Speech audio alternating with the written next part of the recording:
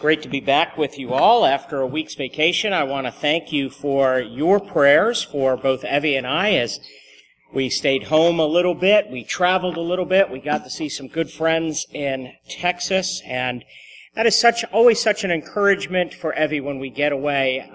Just one of the difficult things about her life with a disabling illness is the isolation and just being by herself. So the fact that there were 4 new walls and some different people and just getting out a little bit, it was a wonderful thing, and your prayers upheld her. And so we are profoundly grateful for you all praying for her and loving us so well. I do have to tell you, as I try to eat healthy and have been dieting and stuff, Texas is not the place to go if you're doing that. I've never seen a group of people eat so much in my life. And I mean, I had the best steak. I'm not sure how big it was, and I didn't eat every bite, but boy, they could eat out there, and we had fun with that. But it's great to be back, great to be with my church family and our home church here, and so it's wonderful. And as we are entering into this truly sacred time on the church calendar, Holy Week, where we are entering into Palm Sunday, and then you have Good Friday and Easter Sunday, next Lord's Day. We're going to put Proverbs aside for just 2 Sundays. We'll get back to it in April. But we want to tackle a couple different passages where we look at some of the implications this morning of Palm Sunday when you think about Jesus Christ entering into his city, Jerusalem, and coming in humility and coming in weakness and coming in probably what is so unexpected of a way to come in as king of his kingdom. And we want to look at some of the impacts of that, some of the consequences of that. And so to do that, I want to look at Luke's second volume. See, Andrew introduced you last week to Luke's first volume. Volume 1 of the, what do you call a 2-volume set? 3 volume is a trilogy. What is a 2-volume? Is it a biology? I'm not sure. Now it's 5:30 catching up with me, Don. See, Don mentioned in Sunday school he was up at 5:30. Be lenient on him. I was up at 5:30 also, and this is a week coming back. I need lots of grace. Be lenient on me. But the second volume of Luke's work is the book of Acts.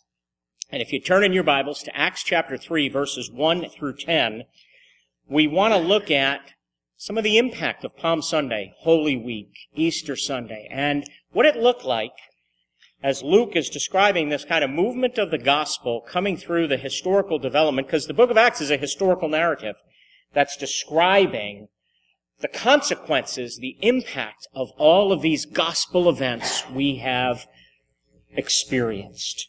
And this morning we want to look at this account, and I'll tie it into Palm Sunday in just a few minutes. Luke of Acts chapter 3, verses 1 through 10. It says, "Now Peter and John were going up to the temple at the hour of prayer, the 9th hour, and a man, lame from birth, was being carried, whom they laid daily at the gate of the temple, that is called the Beautiful Gate, to ask alms of those entering the temple. Seeing Peter and John about to go into the temple, he asked to receive alms. And Peter directed his gaze at him, as did John, and said, 'Look at us.' And he fixed his attention on them, expecting to receive something from them. But Peter said, 'I have no silver and gold, but what I do have I give to you. In the name of Jesus Christ of Nazareth, rise up and walk.' And he took him by the right hand and raised him up, and immediately his feet and ankles were made strong. And leaping up he stood and began to walk and entered the temple with them, walking and leaping and praising God. And all the people saw him walking and praising God and recognized him as the one who sat at the beautiful gate of the temple asking for alms. And they were filled with wonder and amazement at what had happened to him." Would you join me in a moment of prayer? Your word teaches us, Father, what your word says about itself is that all Scripture is breathed out, inspired by God, and is useful or profitable for teaching, rebuking, correcting, and training in righteousness. So we learn there that Scripture is not just for information, but it has a usefulness. All Scripture is for application. All Scripture is to change us, to impact us. So, Lord, as we read earlier in Psalm 95 today, if you hear his voice, may we not harden our hearts, but I pray your Spirit would be moving to bless the ministry of your word, that it would land upon soft hearts ready to embrace it, ready to come under it, ready to surrender to it, and to be changed by it. So have your way. Your word, which does not return to you empty or void, but accomplishes what you have set out for it to accomplish. We pray for a great multiplication and movement of your word here this morning. In Jesus' name, amen. Well, it seems like whenever I go away on vacation, when I come back, I have a quote for you from the Lord of the Rings. I don't read it every time I go away, but I sure do read it an awful lot of time. And this is one of my favorite places. Lord of the Rings happens to be, for those of you who don't know, outside the Bible, probably my favorite book to read, a novel by J.R.R. Tolkien. And towards the end of it, it's actually, some call it a trilogy. It's one book, has 3 sections. And towards the end of it, the last section is called The Return of the King. And in it, you've got the king. His name's Aragorn. And he's coming into a city, but he's incognito. Nobody recognizes him. And nobody knows whether he is the true king or not. And so there's an old, wise woman of the city. And she says, and I quote, but the hands of the king are healing hands, and thus shall the rightful king be known. So she says, let's take him into the house of healing and see if he can heal some people. And they go into the house of the healing, and people start coming to him, and he begins this healing work. In verse 6, what do we see? Verse 6 says, in the name of Jesus Christ, Peter and John recognize they're not the healers. They recognize it's not in their name, it's not in their power, they're the instruments, and we're going to get to that in just a few minutes. But they say, silver and gold, I can't give you that, I don't have. But what I do have, I give to you. And they say, in the name of Jesus Christ of Nazareth, rise up and walk. Now, I want you to think about this for a second. Think about Palm Sunday for a second. What was Palm Sunday all about? It was the entrance of the King into his city. And what do we learn? The hands of the King are healing hands. You see, as the King has entered his city, and I want you to think about the scripture from Luke that Al read for us just a few minutes ago. When it says, as Jesus was drawing near, already on the way down from the Mountain of Olives, the whole multitude of his disciples began to rejoice and praise God with a loud voice for all the mighty works they had seen, saying, blessed is the King who comes in the name of the Lord, peace in heaven and glory in the highest. Some of the Pharisees said to him, teacher, rebuke your disciples. In other words, I'll paraphrase that. Tell them to knock it off. And Jesus answers, I tell you, if these were silent, the very stones would cry out. The King comes into the city, but not in the way the power brokers anticipated. Not what they were expecting. And if we were there, not in the way we were expecting.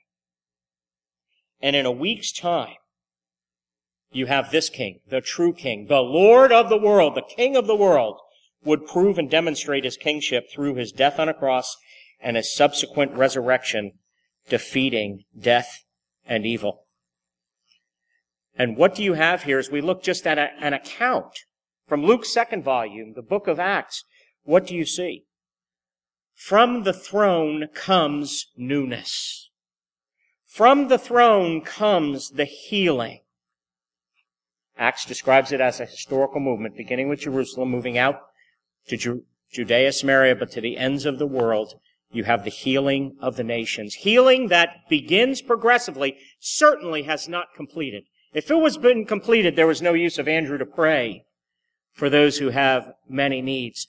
But it's certainly a healing, oftentimes much, much different, because it's not always a physical. It's 3,000 people in an unnamed country coming to Christ over the years. The Lamb of God is on the move. You better believe it. Newness, healing comes from the throne. The hands of the King are healing hands. And this morning, in this account in Luke's 2nd volume, the book of Acts, we want to explore this account of healing, the healing of a man lame from birth. And the thesis, here's the application from this text that I want to give you, and I want you to think about for your own life this morning and ask the Spirit of God to show you. To the degree that you come under the kingship of Jesus, to the degree that you come under the throne, to the degree that right now you bring your heart under the lordship of Christ, under Christ's kingship, or you bring a relationship, or you bring a marriage, or you bring a church, or you bring a business, or you bring a community. To that degree, there will be healing. There will be, and it may not be physical, but there will be restoration of who we were made to be, restoration of our humanness, of our relationship with God, with ourselves, with other people, and yes, with the world around us. To those who first heard Jesus' teaching, this teaching on the nature of the kingdom, the meaning was simple. They would say the future is now. The future has launched and come into the present. The reign of God with its healing, with its blessing, which was expected to come totally at the end of the age and the close of history, has arrived in the here and now. The future has come into the present. It's not completed yet, but it's been inaugurated into the present with Palm Sunday, Good Friday, Easter Sunday, and I don't want to forget the ascension of Jesus and the day of Pentecost, the outpouring of the Spirit. The message is simple. Enter my kingdom and experience its life-changing power. Taste the reality of the future now in the present. As a matter of fact, if you want to look, there was a writer, his name was Isaac Walton, and he wrote of the English Puritan Richard Sibbes. Richard Sibbes was an English pastor in the 17th century. And he says, of this blessed man, let this just praise be given. Heaven was in him before he was in heaven. Now we're talking about the impact and the consequences of the gospel events of Palm Sunday, Good Friday, Easter Sunday, and Holy Week. And I want you to think about something. Because do you recognize if you're a believer, heaven is in you before you are in heaven? And here's why. When Jesus entered the city, to be humiliated and die on a cross in weakness, only to be exalted and raised from the dead, to launch as the first fruits of the new creation, to be ascended where he rules and reigns on high, the book of Acts says he received from the Father what was promised him, the Holy Spirit, and that is what he has poured out on his people, his church, the temple of the living God, every single one of us who are in Christ, which means what? It means heaven is in you, at least as the down payment. The guarantee. Heaven is in you before you are in heaven. The question is, to what degree are you bringing your life under its lordship, under its rule, under today what I want to call the reign of grace? The reign of grace is the central message of what Jesus came to teach about, to proclaim the gospel of the kingdom of God. And what is the kingdom of God? The basic idea of the kingdom is simply that God, in Jesus, has powerfully entered human history with the reign of grace. With a reign that reestablishes life on the basis of his redemptive power. It's the dynamic presence of God's redemptive power confronting the forces of evil and restoring life to its fullness. Beginning now, being consummated at his reappearing, his second coming. But make no mistake about it, it has begun now.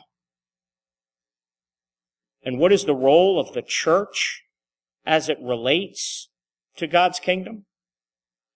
Simply this, the church is God's instrument, God's agent of redemptive power, responsible to bring God's power to bear on every dimension of life. Let me let you visualize it in a very simple way. God has a mission in the world. We don't have a mission. We don't have a missions department. We don't have a mission. God has a mission. And it's described in all sorts of different ways. Jesus described it as, I've come to seek and to save the lost. Evangelism is a part of it.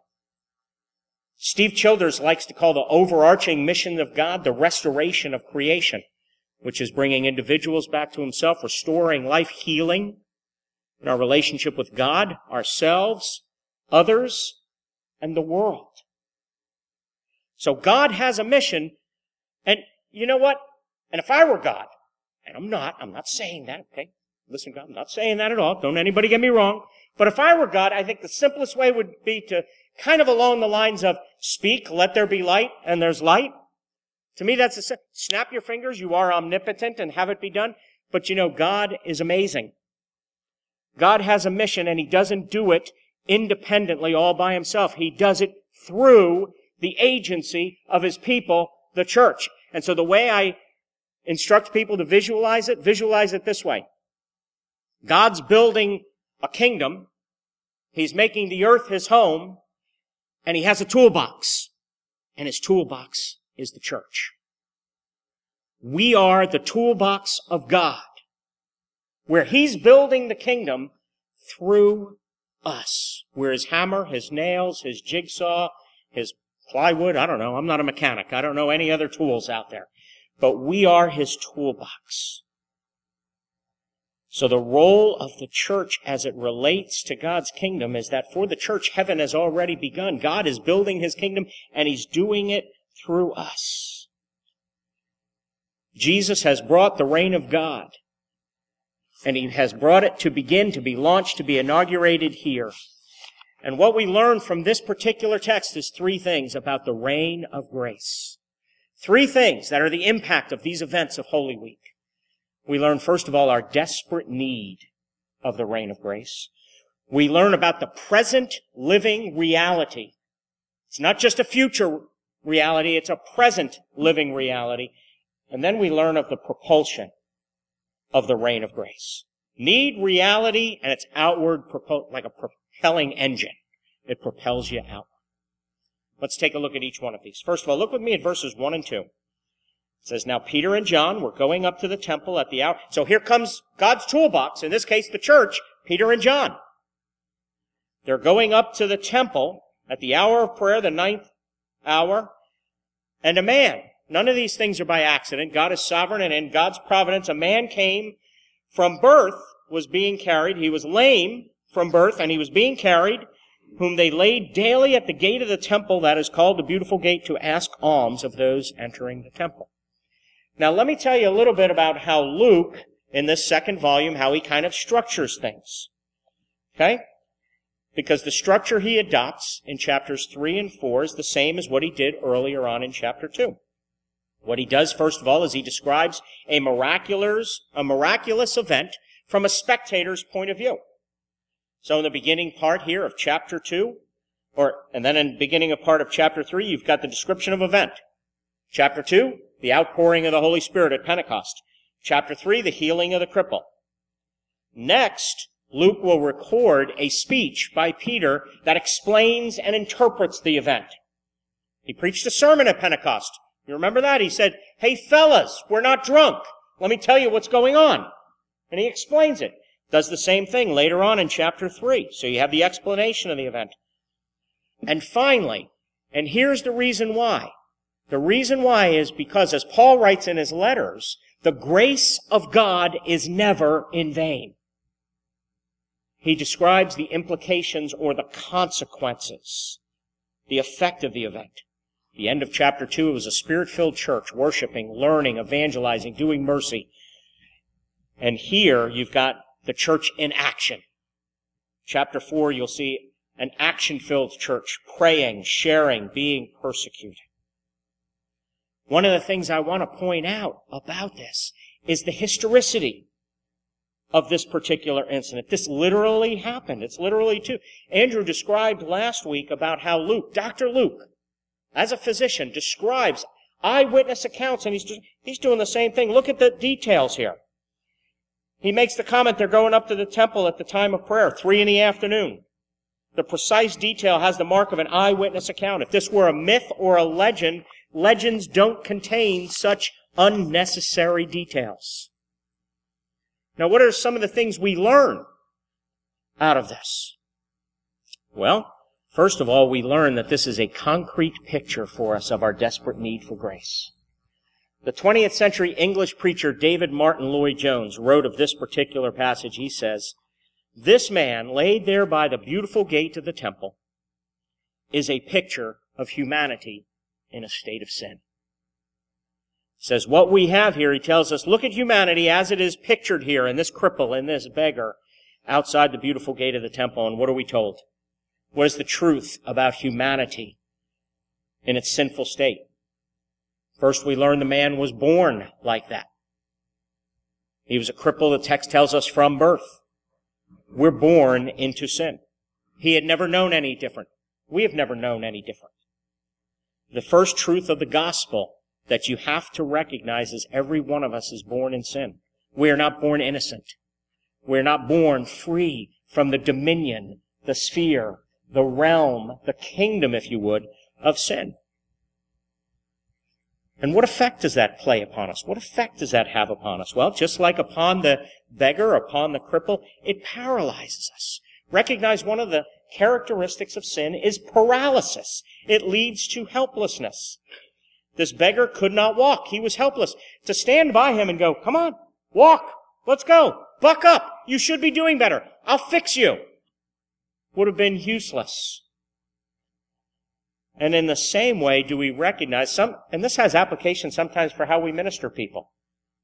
To tell people and expect of people they should be doing things that they don't have the ability to do is going to lead to frustration for us, and it's cruel to them.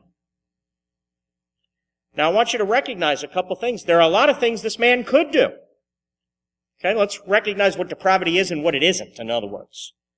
Okay, the beggar couldn't walk, but he could do many other things. He could talk. He could argue. He could ask for alms. We see that. He could probably talk about the politics of the day. He could sit there and say, did you see the debate the other night? And shake his head, like we would do. You're supposed to laugh at that, by the way. I'm not in mid-season form yet. I'm coming back from vacation. But there are things he could do, but recognize he couldn't walk. That was the tragedy of his life. Same thing for us. There are plenty of things we could do. There are plenty of things the non-believer can do. They can make contributions to society. They can give to the poor. They can build hospitals. They can contribute to the common good of civilization. There's only one thing they can't do. They can't honor or glorify God. They can't bring themselves to God. We're paralyzed and helpless. We need grace. Second thing, I want you to notice something else about our desperate need for grace that this story demonstrates. This story demonstrates that we usually think way too small. We usually begin by seeking far less than God wants to give us. Look with me at verse 3. Verse 3, what does the man ask for? Money, alms. I can't walk. I can't do anything. I can't help myself and stuff, but could you give me $5? He's thinking way too small. And God gives him so much more. Yes, he gives him physical healing, but he also probably gives him community, fellowship, and salvation, because later on, chapter 4, and I'm not preaching all the way from chapter 4, chapter 4, we're going to see that he takes up with a new family, a new fellowship, a new community. The community of the disciples. They could see the man who had been healed standing there with them. So now I want you to apply this. Think about your prayer life for a second and your life in Christ. When we usually come to God and we bring our lives to God, when we turn to God, what do we usually do? Normally it's just we go to help for a problem. Maybe we want to relieve some guilt. Or we're having a physical problem, sickness. We need to, we have a decision to make. Help us. We think of that and we think of that. Now, should we stop thinking of that? No. Keep praying for those things. But I want you to I don't want you to eliminate that. I want you to enlarge your vision. Listen to this quote from C.S. Lewis. C.S. Lewis, in his book Mere Christianity, writes, imagine yourself a living house, which, by the way, Peter later on says you're living stones being built into a spiritual house, so he's not far off. Imagine yourself a living house. You ask God to make some repairs. You ask him at first, he's getting the drains right, stopping the leaks in the roof. We need that, by the way, on our education building, if you've looked out of there. Tim McClure is going to be asking you for prayer on that later on. We ask that. But God has something much, much bigger in mind. Because presently, what does he do? He starts knocking the house about in a way that hurts abominably and does not seem to make any sense. What on earth is he up to? The explanation is that he is building quite a different house from the one you thought of. You thought you were going to be made into a decent little cottage, but he is building a palace. We quote, and I quote before you a lot, Romans 8:28-30. And we know that in all things God is working together for the good of those who are called according to his purpose. For those whom he foreknew, he also predestined. Here's the good according to his purpose, by the way. To be conformed unto the likeness of his Son. Do you know what that means he is doing? This is the healing. When I talk about the restoration of creation and the healing, from the throne comes newness of life. Here's what it is, and I'll quote one theologian. He is making you genuinely human again. The bigger healing, more important than any one of our little problems, and I'm not saying our problems are insignificant, is he is creating in us true humanness. He is making you a true human being. He is building you into a palace conformed to the likeness of Jesus Christ, inside and out. We're asking him for alms. He's saying, I want to make you like his Son.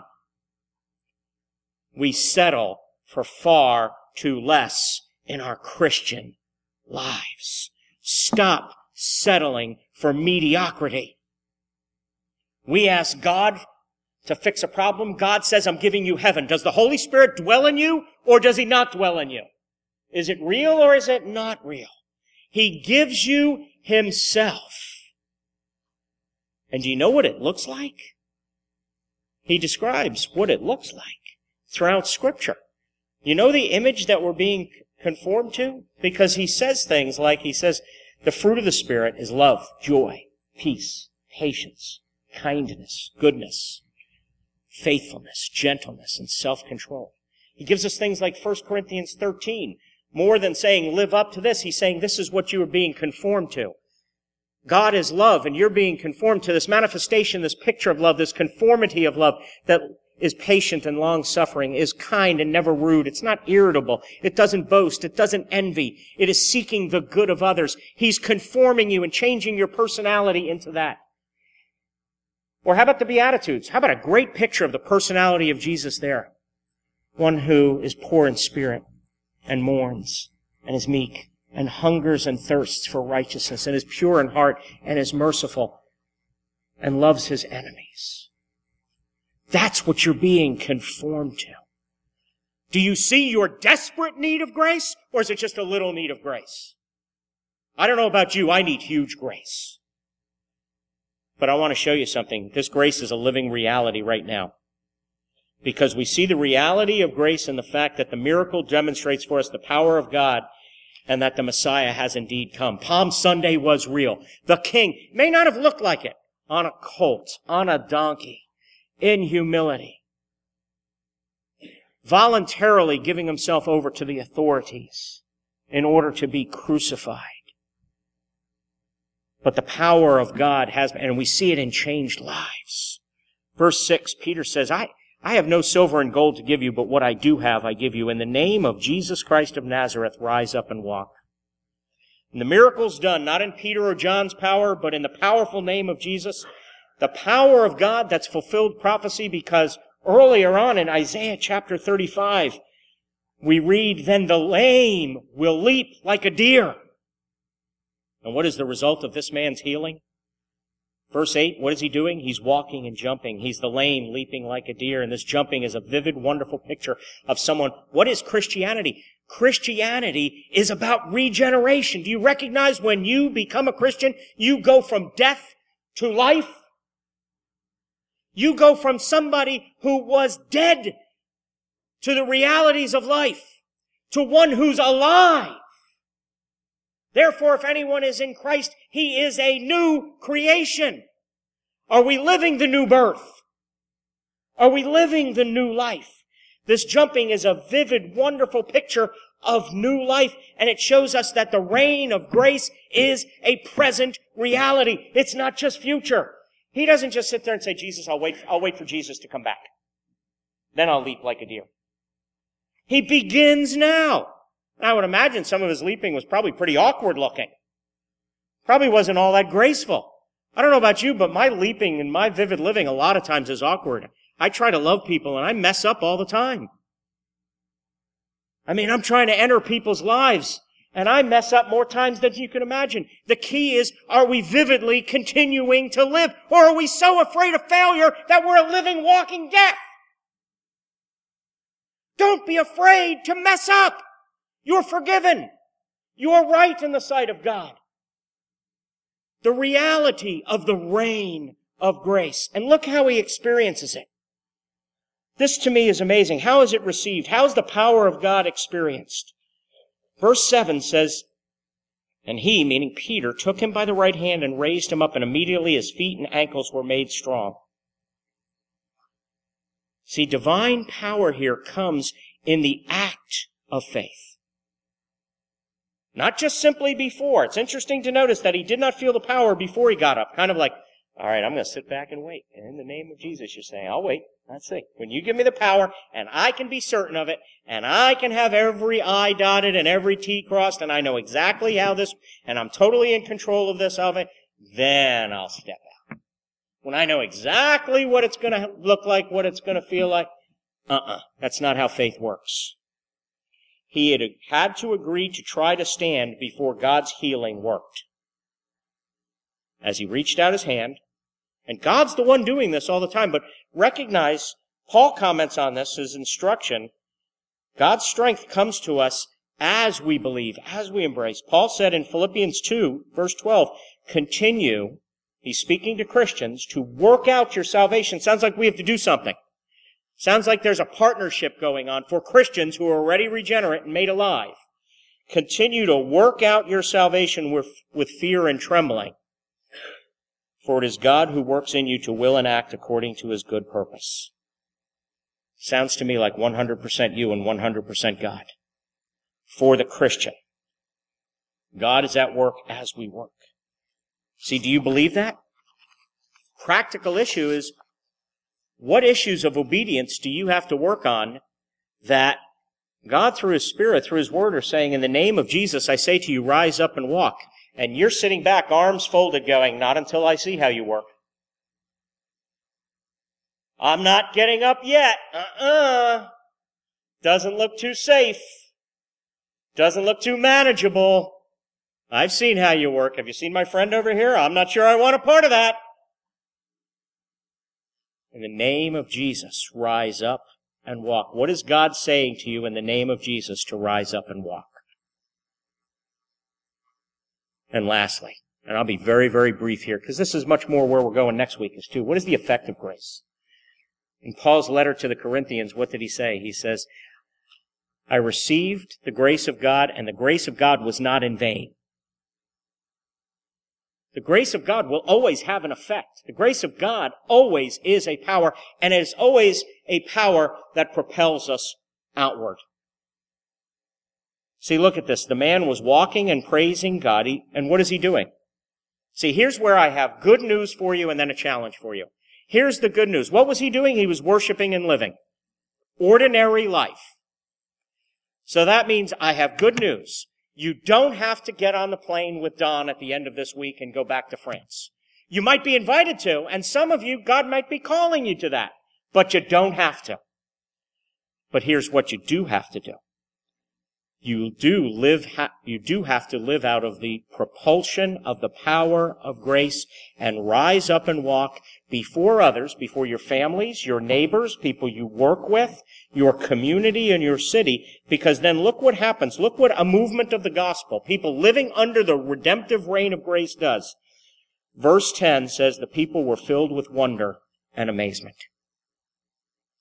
Now, we know what that wonder and amazement looks like if you read through the rest of the book of Acts. There's a lot of persecution that goes with that. There's a lot of people coming to Christ. There are a lot of churches growing. There's a lot of, because the healing comes progressively, there's a lot of mess with it. The gospel will stir everything up. You'll have dirt everywhere. It's not pretty. For control freaks like me, this is a dangerous message. Part of me doesn't like this message. I want everything neat and in control. And that's not what the gospel does. But it does produce wonder and amazement. I want to ask you this question. If Spruce Creek Church were no longer here, if God closed our doors and shut our doors, would anybody notice? Would the city of Port Orange, would Daytona Beach, would New Smyrna Beach, would Volusia County, would anybody notice that we weren't here? Is there anybody, if you weren't here, see, is there anybody who, because of heaven being in your life because you're a Christian. A touch and a taste of heaven being in your life. And the overflow. Is there anybody that your life is confronting? Maybe they're perplexed. Maybe they're confused. That's a part of amazement. I mean, I've been watching the NCAA basketball tournament and stuff, and I look at those guys sometimes with wonder and amazement. But sometimes it's a lot of confusion. I go, how in the world did that guy do that? He just dribbled it this way and this way and this way and went this way and he slam dunked it. And I'm amazed by that. Does your life, does the reality of heaven in your life cause anybody to be filled with wonder and amazement? Does the overflow of your life, and I'm talking your ordinary life, the quality, the fruit of the Spirit, the organic fruit of the Spirit is love, joy, peace, patience, and the rest. The reality of Christ in you, the hope of glory, is that, and I don't know about you, but that to me sounds radical. Can you imagine a group of people living that kind of non-defensive love? That kind of fullness of joy even through suffering. Patient and long-suffering, even as you go through medical tests and cancer and people dying and grief and loss. Doesn't mean a superficial happiness, but you go through a long suffering where you're going, I don't get it. It doesn't make sense to me, but I'm still lamenting and crying out to God. A self-control, a faithfulness, a gentleness, the fruit of the Spirit. To me, that's radical. And that's the impact of Palm Sunday and Holy Week and Easter Sunday. And I'm not going to leave Pentecost. Because God has poured out His Spirit. This is the overflow of the heart, the overflow of a life lived underneath the redemptive reign of God. Are you living in and under the reign of grace? Let's pray. I pray, Lord, that your word, through your speaking it, has acted upon us to impact and change and touch our lives. And I can't say exactly how that's going to do in each one of us. Maybe we're looking and there's somebody we need to love in a different way, or somebody we need to forgive, or someone we need to reach out to. Maybe there's a circumstance in our life that we have been asking you for physical healing or to change that circumstance. We're asking you to clean the window and you're building a palace. And we need to, in a sense, go, God, what kind of palace? Maybe the bigger healing you're doing in our life is the character change, conforming us to the image of Christ. From the throne comes newness of life, and I pray that you bring newness to my heart, to our hearts, and to our church's life as well. In Jesus' name, amen.